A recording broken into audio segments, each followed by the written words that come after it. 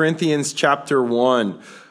We've been going through the Bible. We started in a gospel, well, really, started before that, 1 John, and then we found our way into Mark. Then we did Acts, then we did Romans, and now we're in 1 Corinthians. So, and the series is titled Run to Win.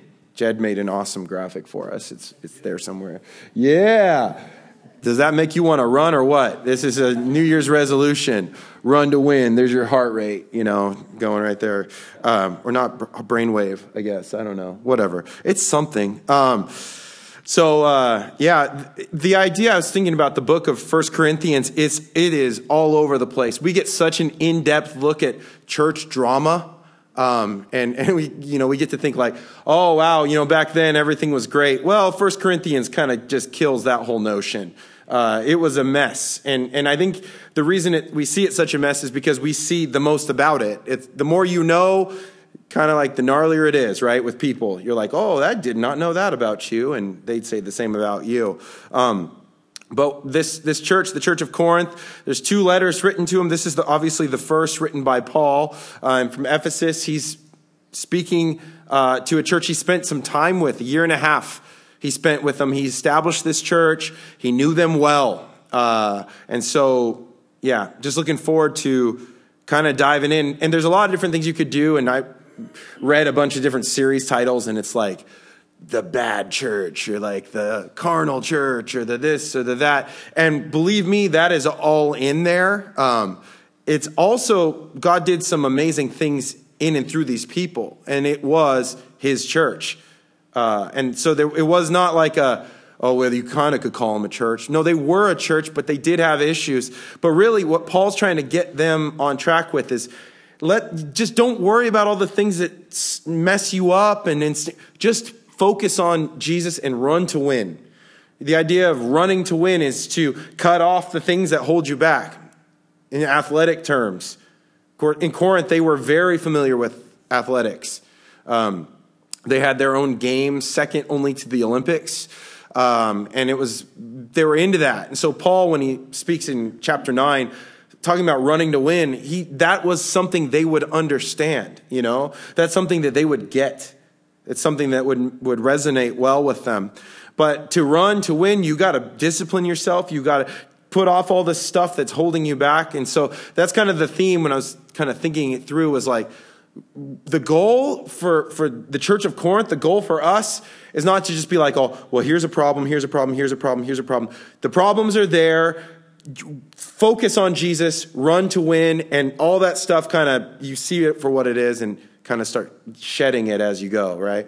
The bad habits, the sin, the divisions, all of that is going to be present. But that's kind of want to be our overarching theme, running to win. So let's pray and we'll get started. Lord, thank you so much for such a clear depiction of a church and in such honesty, God. We just thank you for that, Lord. And it gives us hope, and it gives us a clear view of the way it really is, not trying to make things better than they were, but understanding we're all works in progress, and you use broken vessels, and you use us. You chose to use mankind, which is so flawed and so weak and frail and fragile, but you choose to do that excellence and that gospel message would be so beautifully proclaimed and be so evident that it's you that empowers us. And so, God, we pray that we would have that heart as we seek to grow, and we seek to become more effective in following you and leaving behind the stuff that's just tripping us up, that's holding us back, that's weighting us down. So God, help us to take the scriptures here, these lessons, and apply them well to our own lives. We pray that you speak to us by your word, empower us with the Holy Spirit, that we can hear from you, God. And we pray these things in Jesus' name. Amen. So we actually get a little bit of insight. You guys remember if we were in the book of Acts, 2 books ago, as to this whole church, how it got started. Paul had been in Athens. He was reasoning with the Athenian people. They were brilliant, and he was just working every angle to try and get them to understand where he was coming from. From there, he went to Corinth. In Acts chapter 18, you can turn there if you would like. Acts chapter 18, we're going to read some verses in there to kind of give a little bit of a, base for this church and how they got started, a little bit of a history. After these things, Paul departed from Athens and went to Corinth, and he found a certain Jew named Aquila, born in Pontus, who had recently come from Italy with his wife Priscilla, because Claudius had commanded all the Jews to depart from Rome. And he came to them. So because he was of the same trade, he stayed with them and worked, for by occupation they were tent makers. And he reasoned in the synagogue every Sabbath and persuaded both Jews and Greeks. When Silas and Timothy had come from Macedonia, Paul was compelled by the Spirit and testified to the Jews that Jesus is the Christ. But when they opposed him and blasphemed, he shook his garments and said to them, "Your blood be upon your heads. I am clean. From now on I will go to the Gentiles." And he departed from there and entered the house of a certain man named Justus, one who worshipped God, whose house was next door to the synagogue. Then Crispus, the ruler of the synagogue, believed on the Lord with all his household, and many of the Corinthians, hearing, believed and were baptized. So Paul goes into Corinth, does what he normally does, which is reaching out through the synagogue. That was his natural lead in. He thought, you guys got all the history. Let me tell you about the fulfillment of prophecy. That is Jesus. The Messiah has come. And he found not much fruit there, and he ends up going, I'm going to the Gentiles. We're going to find out in a minute that the people of Corinth were gnarly carnal. They make us blush a little bit, okay? And yes, in 2019 in the United States, it's crazy how carnal they were. And so the idea, I think, even for Paul is, oh, good, there's a remnant of Jews. Let's go out and let's reach out to them. But God directed him to go a different direction. In the meantime, Crispus, the ruler of the synagogue, believed on the Lord. So he comes to the Lord, this guy Crispus, and we're going to see this other guy, Sosthenes, ends up taking his place. Because, you can't have that. You can't have a believing leader of the temple, right? That would be way too much fulfillment of the synagogue. That'd be too much fulfillment of Scripture, right? Couldn't have that. So anyway, Paul goes and he's like, I'm going to go to the Gentiles. And he departed from there. And there was, Justus and then Crispus. And then verse 9. Now the Lord spoke to Paul in the night by a vision. Do not be afraid, but speak and do not keep silent. For I am with you, and no one will attack you to hurt you, for I have many people in this city. And he continued there 1 year and 6 months, teaching the word of God among them. Remember, we're going to find out this is a very carnal place. I think whenever you hear, do not be afraid, it's for a good reason, right? There's a real reason behind that. If God is telling you, do not be afraid, or an angel is telling you, do not be afraid, you don't just say that to someone oh, hi, good to see you. Do not be afraid. And they're wait, why? I wasn't afraid, and now I am afraid because of what you just said. Why? But on the other hand, if someone is afraid, those words bring great comfort, right? Paul is probably thinking, this is a whole new territory. I'm a bold guy, but I'm kind of going into the mouth of the dragon here, and I'm going to try and take out this city. I don't know what I'm doing here. But look at what the Lord tells him. He's like, I have many people in this city. So he was there 1 year and 6 months, and he taught the word of God among them. And when Gallio was proconsul of Achaia, the Jews with one accord rose up against Paul and brought him to the judgment seat, saying, this fellow persuades men to worship God contrary to the law. Of course, the Jews rile up a crowd, get them all, going. And of course, it wasn't true. And when Paul was about to open his mouth, Gallio said to the Jews, if it were a matter of wrongdoing or wicked crimes, O Jews, there would be reason why I should bear with you. But it is a question of words and names and your own law. Look to it yourselves, for I do not want to be judge of such matters. And he drove them from the judgment seat. Then all the Greeks took Sosthenes, the new ruler of the synagogue, and beat him before the judgment seat. But Gallio took no notice of these things. So they decided to bring him to Rome, the Roman rulers and leadership, and the Roman rulers did not like the Jews. And so they're like, oh, hey, this guy Paul's causing a problem. And he's like, I don't care about your problem. Your problem doesn't mean anything to me. Because this is just like you guys disputing little facts if he did something wrong, bring it to me. I don't care otherwise. But he was annoyed with it, so he let the Greeks beat up Sosthenes, right? And he turned a blind eye to it. That's basically what he said. He's like, oh, I didn't see anything that just happened right now. Fast forward, if you will, to 1 Corinthians chapter 1. Paul, called to be an apostle of Jesus Christ through the will of God, and Sosthenes, our brother. Where have we seen this name before? This was the ruler of the synagogue, is now with Paul. Maybe Crispus had something to do with this. Who knows? Maybe he was like, oh, you know what? I got beat and I'm not into this. Like, what is this all about? And he starts digging in deeper. Now we know he's with Paul, and he penned this letter, this epistle. So that's kind of cool, right? A little bit of correspondence there. There's so many little things you see in Scripture where you're like, there's a person and there they are over there. What is their story? And you're like, wish you could know how they got from here to there. But we have Sosthenes, and he says, our brother. He's not just like, yeah, he's just really good at writing, so we brought him in. No, he's our brother. So Paul, actually starting off here, says, called to be an apostle of Jesus Christ through the will of God. One of the major things we're going to see in Corinth is they had a major authority issue.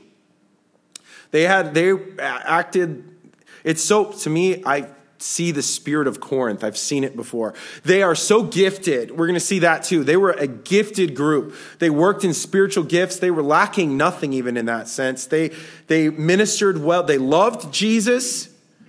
They were looking forward to his coming. They did not like authority. It's between me and God, nobody else. We don't need any fathers. We don't need anybody getting in the way of everything. And so when Paul left there was a void in leadership, and they kind of started having all these issues, and it got back to Paul. That's why he's writing the letter.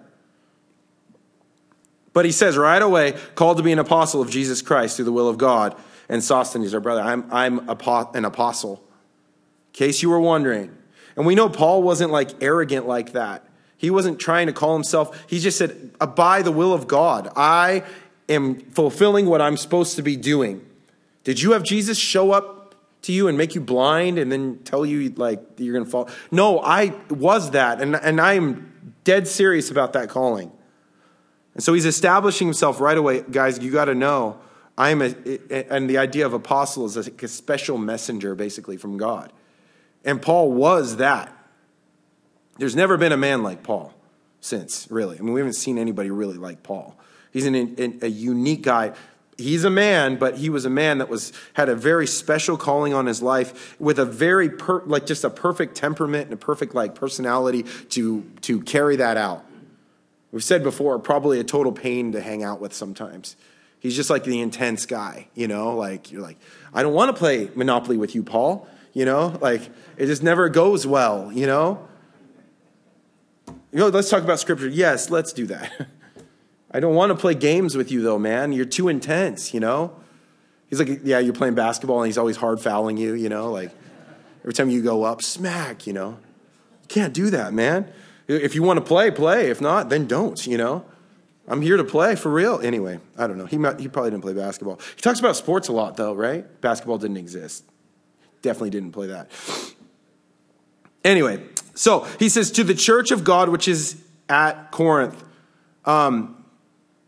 If you needed any clear, this is the church of God. This was a legitimate church of God, and there was legitimate things happening, but they weren't the only church. At Corinth, right? The church of God, Corinth edition. Okay, there you go. What was really Corinth about? Did some research, and it was gnarly. It was one of the great cities of the ancient world. We know that it was prosperous. It was busy. There was just tons of learning, a lot of intellect.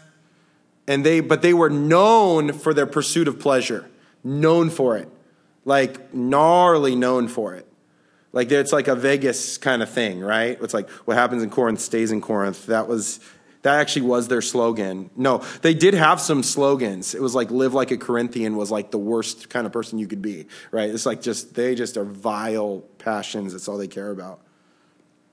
We know that they were famous for their Corinthian brass, which was a mixture of gold, silver, and copper, and everybody all over the world wanted it. They were super industrious and really good, forward-thinking in so many ways, especially in ways of business, like you said, intellect. They had the Isthmian Games, which the Isthmus was like this area that was like the neck of Corinth. You actually see a map here. We have a map. You could kind of see there's a Corinth right there. It's Corinthe there in that one, right? And you see how it gets real thin. That's like the neck of it. And they came up with a way even to get across that 4 miles or whatever of land so that they could get ships through it instead of having to go around these gnarly peninsulas that would get you shipwrecked. And they had a thing called the Diolkos. If Chris could go to the next one. And it was like this track where they would literally take the ships from one side to the other, and it was like 4 miles. Some indications say for the big ships, it could take as many as 150 plus men to move the ships on these tracks. But they would make tracks and they'd roll them all the way along to the other side because it would cut off a bunch of days off their trip and the most treacherous seas that you could imagine. Well, in the meantime, you had sailors that would hang out because it would take a while to get across that 4 mile plot, but they'd hang out there. And we also know Corinth had a lot of God worship, different gods that they would worship, and one of them was Aphrodite. And the way that they had worshipped their priestesses there was like over 1,000 prostitutes that were priestesses, that's how you would worship the god Aphrodite. So you can imagine, like, if that's part of that culture, not so good, right? And that had become like who they were. Every time someone would play a Corinthian in a play, they were hammered drunk the whole time. This was Corinth, right? So you could kind of see, like, Paul was like, okay, so I'm reaching out to them, They knew everything. They also knew nothing. Fee comments on his commentary in Corinth. He said that the people of Corinth were intellectually alert, materially prosperous, and morally corrupt. That's what they were known for. That's who they were. And so it's really unique when Paul's reassured, I have many people in that city. There's people there. My people are in there. I always think that whenever people are like, oh, this place is getting too gnarly, let's get out of here. You're like, oh, why are you leaving? What are you going to do? You just leave them all there? Like, why are we're part of the solution. And God had these people set there for a good reason. We know that there would be a lot of fruit that would come out of this church. And we'll see that as we go on. But just kind of some background. I want to give some background of the region, the area. Pretty interesting. There you go. So, to the church of God, which is in Corinth, to those who are sanctified in Christ Jesus, called to be saints, with all who in every place call on the name of the Lord Jesus Christ, both theirs and ours. The idea, obviously, is sanctified is being set apart, being separated from the world.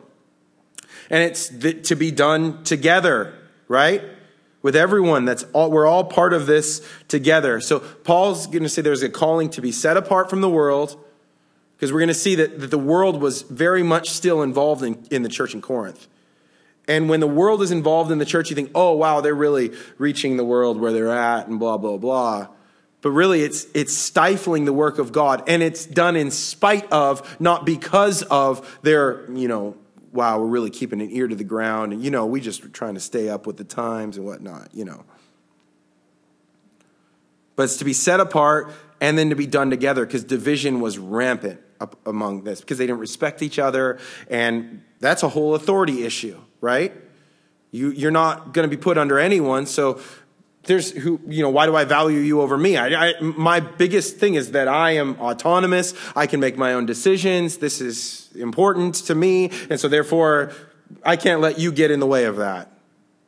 That's something we struggle with, right? Independence, it's all about me. Well, to live in community takes give and take. It takes dealing with people that sometimes offend you for reasons they didn't even know were offensive, you know? It means growing and learning, being with each other. It takes a lot of grace to be able to live together and to grow together and to live united as a body of Christ.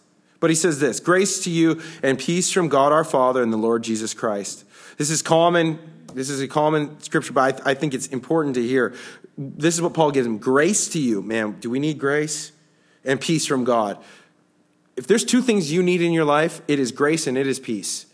Everything else kind of goes by the wayside if you have grace and peace present in your life. So I think it's important to note what Paul gives to them. It also kind of goes to the Greek brain and the Jewish brain.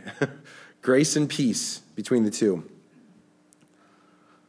Verse 4, I thank my God always concerning you for the grace of God which was given to you by Christ Jesus, that you were enriched in everything by him in all utterance and all knowledge, even as the testimony of Christ was confirmed in you, so that you come short in no gift, eagerly waiting for the revelation of our Lord Jesus Christ. Paul says, I thank God for you. Remember, it had gotten back to Paul that they were bad-mouthing him behind his back. And Paul's, I don't think he's just saying this. He's not just buttering them up. He really did love them. He's like, I love you guys. I'm so thankful for you. The grace that I saw, on display in Corinth blew my mind, and I'm so thankful for all of you. Here's some things I'm thankful for in your life. That you were enriched in everything by him. Like, you guys are growing and you know him in utterance and knowledge. Like, man, it's so cool to see what God has done in your guys' life as a testimony of Christ and was confirmed in you. I've seen the evidence of Jesus' work in your life. I've seen it. It's come. It's so beautiful to see you guys grow. So that you come short in no gift, eagerly waiting for the revelation of Jesus Christ. And seeing that you guys are being established and in a lot of ways matured and growing and all these gifts coming out of your life. And you're waiting for the revelation. You're desperate for Jesus. I love that about you guys. Who will also confirm you to the end. Remember, it's going to be Jesus that's going to do it, you guys. He's going to be the one that's going to he's ultimately our justifier. He will be the one that will glorify us in the end. That will be blameless on the day of their Lord Jesus Christ. God is faithful by whom you were called into the fellowship of his Son, Jesus Christ our Lord. Guys, I want you to rest in that, to be encouraged in that. I don't think Paul's buttering them up, but I also think he is trying to get some common ground with them. Like, guys, I love you. I see good things happening in your life. And I know that God wants to continue to do those things in you. So these things, the next part where I'm coming at you from a different angle and where I'm going to say things you don't want to hear, understand my heart in this. It's out of love and it's out of hoping to see you continue to grow. So that the stuff that already is happening will be even more magnified and even more manifested in your life. That's what I want you to see. You guys got to understand that. There's a lot of people who think they have the gift of calling people out. And that's just, maybe they do. But you got to ask yourself the question, because Paul definitely did have that, right? Paul was the guy that will, because you have some people who will be like, oh, yeah, that's awesome. And you're sitting there going, that's not awesome. That's not good at all. Like, don't tell them that's awesome. We have that's like a thing right now where people just yeah, just support them no matter what. And you're like, oh, no, I can't support you doing that. That doesn't make sense. You guys, guess what? I found out we don't need oxygen. I thought we did. We don't need it, Just watch. You go in this room and you breathe. You could still breathe. You're like, until you run out of oxygen and then you can't and you're dead. Let's not do that, right? Oh, a new air freshener. Let's start our car up in the garage. It smells so good. Isn't that cool? Yeah, that's so cool. Do you, but you got to make sure the doors are closed, you don't get the full effect. It also helps me go to sleep at night. You're like, no, that's not good. We can't do that. I can't rightfully sit here and go, that's a good idea. I love you, so I can't do that. But there's, so you have one side where it's like, yeah, everything's good always. Yeah, sure. And that's not really love, right? That's just acceptance for acceptance sake. And then the other side that says, you're wrong, you're wrong, you're wrong. You're like, well, what's the solution? Well, I don't know. Just stop being so terrible, Be like me, who's terrible in other ways. But don't tell me I'm terrible. That would be a bad idea. I just tell people, you don't have the gift, I have the gift. No. If you don't have the heart of Paul here, that can sit there and say, here is, oh my gosh, I love you so much, you guys. Don't, please, just don't do this.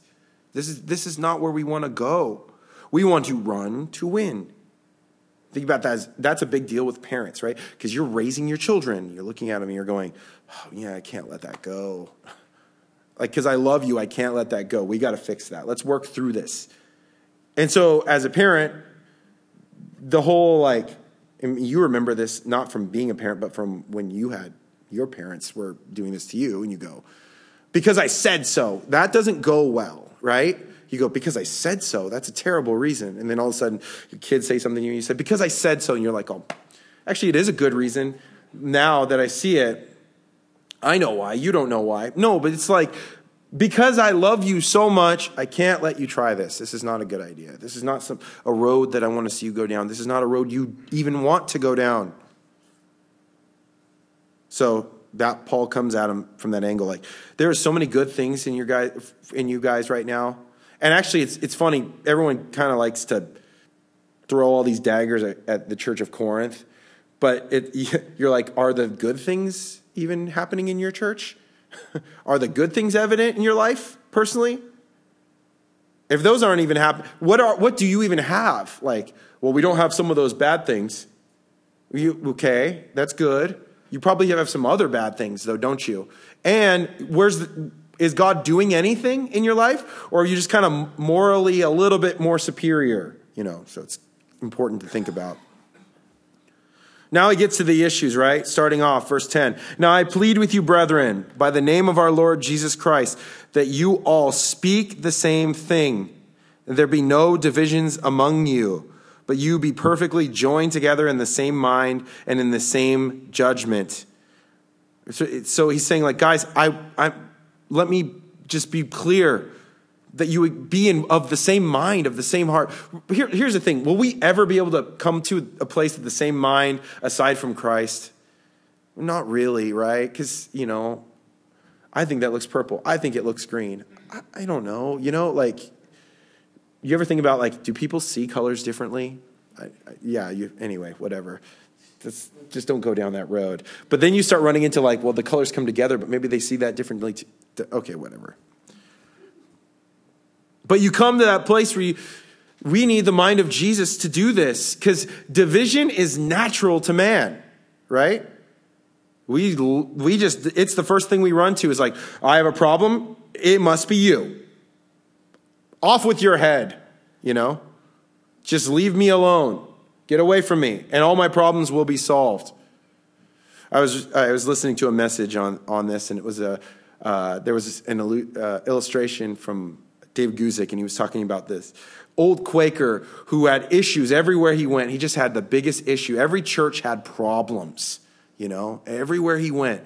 Problems. This church has problems. These people have problems. They're different in this way, and they're wrong in this way, and their doctrine's messed up in this way. And everywhere he went, and one day he came to the conclusion that he had actually found a good church. And somebody said, oh, wow, that's amazing. What's unique about it? How many people go there? And he says, 2. Me and my wife, and I'm not so sure about her, So this is the mind of the divisive person. They'll never be good enough.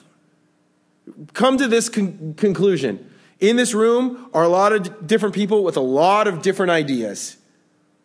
And guess what? We're all wrong about something. So just feel good about that, okay? We're all wrong about something. So now you say, I'm wrong about something. Because you're like, oh, yeah, a lot of people are wrong in here about something. And now you point at yourself, I'm wrong about something. Right? Said it before, when you find out you're saying a word wrong, you've said it your whole life like that. And people won't let it go, right? That's the thing, right? We've talked about this before. Like I say, Beethoven. It's Beethoven. Who cares? What does it matter? It's weird. Beethoven. And then I heard my mom say it. That's where I got it from. Or milk. It's milk, whatever. It sounds weird. They both sound weird, Don't judge me. You say stuff wrong too, But you kind of come to that place where you go like, yeah, you know what? I do say those words wrong. And the first thing you want to do is defend yourself. No, that's actually right. And you're going, that's not right. How do I defend something that's indefendable? Well, you just hold on, and just keep on going, Just drive it deeper and deeper into the sand, Well, I guess what I could do, since I'm not right, is just make them wrong about everything else. And then that'll be healthy. Anyway, this is the way we are in and of ourselves. But to understand that in the church, in the body, there are different people from different places with different mindsets and with different stages of growing in Jesus. Now I ask you this question. Maybe you've been walking with the Lord for a long time. Were there things that you thought back then that you don't think now? Oh, that's a whole nother level. Maybe if you taught something, go back and look at your old notes. You'd be like, oh boy, We start somewhere. We have grace for each other because someone had grace for you. Not to be divided, but to be of the same mind. The same mind is really having the same purpose too, right? The same mind is like, it's not about me being right and you being wrong. It's about seeking and following Jesus together, using what God's given us to reach out to the world, to proclaim the good news of the gospel. That's what we're about. We can agree on that, and I can put the other stuff kind of to the side. Not that big of a deal.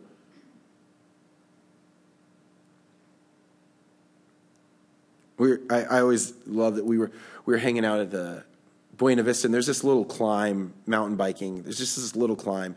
And it's not a hard climb, but it's just rutted out, so it's kind of hard to get into you got to get up and over, and it's kind of just a weird little climb. And it's somewhat steep. And I kept on messing it up. And this guy walked by, right, Kellen? You heard him? And he said, just got to be in a lower gear, And he's not climbing it. He's just walking with a dog or whatever. And I was like, I'd like to see you climb it in a lower. I'm in the lowest gear, it's rutted, But it's like that mindset of oh, you just do this. And you're like, oh, well, then do it. Here. That's what you should do. Your turn, Here, show me, I'd love to see that. That happens a lot. People walking tell people on a bike how to do something on a bike. You go, well, there's no way of seeing if you can actually do it, is there, right now? That's like us. Oh, you should do it like this. Do you do it like that? No. Because of other reasons, But they won't let you have an excuse. We just need grace for each other and recognize what we're about. Following Jesus, growing together. And he says, for it has been declared to me concerning you, my brethren, those of Chloe's household, that there are contentions among you. So someone from Chloe's house spilled the beans, So someone's a snitch, and so Paul's going to get him, and so Chloe's probably in trouble, or her house anyway. No, but she says there's issues. Now I say this, that each of you says, I am of Paul, or I am of Apollos, or I am of Cephas, or I am of Christ. This is what they are dividing over. Oh, really? Well, I'm of Paul. Paul wouldn't be down with that. Well, I'm of Apollos. Do you guys know that Paul and Apollos, even though their names are close, they didn't have major beef with each other. They loved each other. They were speaking the same message, right? Or I'm of Cephas. Who's Cephas? Peter, right? Oh, well, I'm of Paul. He's the one that established this church. Hardcore dude. That's our guy. That's Paul. I'm of Apollos. He was a way more eloquent, way more gracious speaker than Paul. I like him a lot more. I'm of Cephas. Check it out. That's Peter for all you new jacks, I'm of Peter. And Peter was actually hung out with Jesus. Ever heard of him? He's one of his disciples. The rock on which Christ would build the church. I'm with him. And then somebody full on one-ups everyone. I'm of Christ. As if no one else is, Oh, really? I'm of Christ. You're like, man, that is just like the Jesus juke of all Jesus jukes, right? I'm of Christ. Like that's, oh, yeah. So Paul said, oh, okay, so Christ. Let's start there. Is Christ divided? Maybe you aren't so much of Christ like you thought you were. Was Paul crucified? And he says, this is like probably humorous to Paul. Was Paul crucified for you? Or were you baptized in the name of Paul? He's like, oh, yeah. Oh, I love that you like the message of Paul being crucified on the cross and then, being baptized. And this is crazy. And then he says, I hate this talk, but this is so us, right? Like we latch on to something that's not that important. And by the way, there is a place for being able to have a rapport with certain people and ministry styles. That's okay, right? Like if you like hearing a certain kind of a speaker, you're like, man, I've heard this before. Some people will say like, I just can't understand what they're saying. Like, I just don't get what they're saying. Like, the way they speak, it just doesn't work for me. On the other hand, the way a different person might be like, they speak to me in such a good way that I just get it. It makes sense. You go, okay, cool. It's cool that there's, differences and there's bit of variety in the body. That's great. But when you start saying, I'm of them because they're better than that, that's the problem, right? And we'll find that. That's the human issue. Great. Love the fact that you love being with Apollos and he's been a big influence in your life and whatever. That's great. But it is about Christ and it's not being divided. Then Paul says, I thank God that I baptized none of you except Crispus and Gaius, lest anyone should say that I had baptized in my own name. He's like, I know what you suckers would do. You would make a big deal about you being the one that got baptized by him. Fact of the matter is, it doesn't matter who baptizes you. That's not in Scripture. It's to make sure, believe and be baptized by the most prominent member of your church. Be baptized, whatever.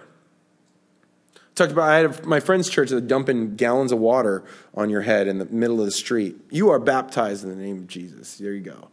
That works, And then some are baptized in, the Jordan River, and it's like this amazing thing. You can come in a white cloak and the angels and the doves, and it's all the same, right? And it's beautiful. Like, why not do that? But the effect is the same. He said, yes, I also baptized the household of Stephanas. Besides, I do not know whether I baptized any other. It doesn't matter. It's not about that. For Christ did not send me to baptize, but to preach the gospel, not with wisdom of words, lest the cross of Christ should be made of no effect. Guys, I gave it to you straight. Interesting thing here is, I think when people try and use wisdom of words, what we can take from this text is when you try and be too wise with your words, you lose some of the effect of the gospel. Isn't that interesting? You can tell when someone's trying to manipulate you. And even the thing that they're saying might be true, but you're like, I don't like this anymore. I know you're manipulating me. I can tell. They can tell more than you think they can tell, too, by the way. If you think you're being slick, you're not being slick. We are all raised on sales and marketing, Like everything is marketing. You're like, oh, so interesting that has a Pepsi logo in the middle of that movie. Wonder why that's there. That cast drinks Pepsi. Maybe I should too. Whatever. Do people drink Pepsi? I don't know. Okay. But he's saying this is also an allusion to Paul's not being the only one there. He says, it's not my job to baptize. That's not something I was sent here for a purpose. I'm part of the body of Christ and I'm doing what I'm supposed to be doing, which is I know who I am and I know what I'm supposed to be doing. And the whole thing is I'm supposed to preach the gospel. And when Paul preached the gospel, it went really well, right? Because he was made for it. There was other people that were behind Paul that maybe they were the ones that ministering to the ongoing needs and they were doing the baptisms and so many different things going on. Oh man, so cool. But they were all part of that body. He's like, I'm not a one-stop shop. I'm part of all of this. And even the part that I have, I got to make sure that I don't take it myself too seriously or else I might miss out on that power. It is not by me. I'm nothing. Remember in the beginning of Romans, I'm not ashamed. The gospel. the power of God, right? It's not of me. It's nothing I can do. Get your eyes off of yourself. You guys are all trying to take stakes and claims, and you're going to ruin the good work that God's doing in your life. Take your hands off of it. Enjoy being in it together. Recognize that a group of people are way better at ministering as a whole than one person. Everyone has blind spots. But when you take everyone together, those blind spots are so minimalized, you know? They're covered by each other. Because I could see that, you can't see that. I like to talk to people about stuff. I'm like, I didn't even see that angle. Never even thought about that. No clue. Had no idea. Just like if you ever see a plant up here that's dead, I can't see it. Okay? So just have grace. I need someone else to make sure the plant's alive because I don't know. Okay? That's something I'll never see, but someone else will be like, oh, let's go change out that plant. There's a plant there? I never even knew it was there. Is that what I've been kicking? You know, I've been killing that plant, haven't I? You were supposed to water it. Yeah, I don't know. I didn't see it.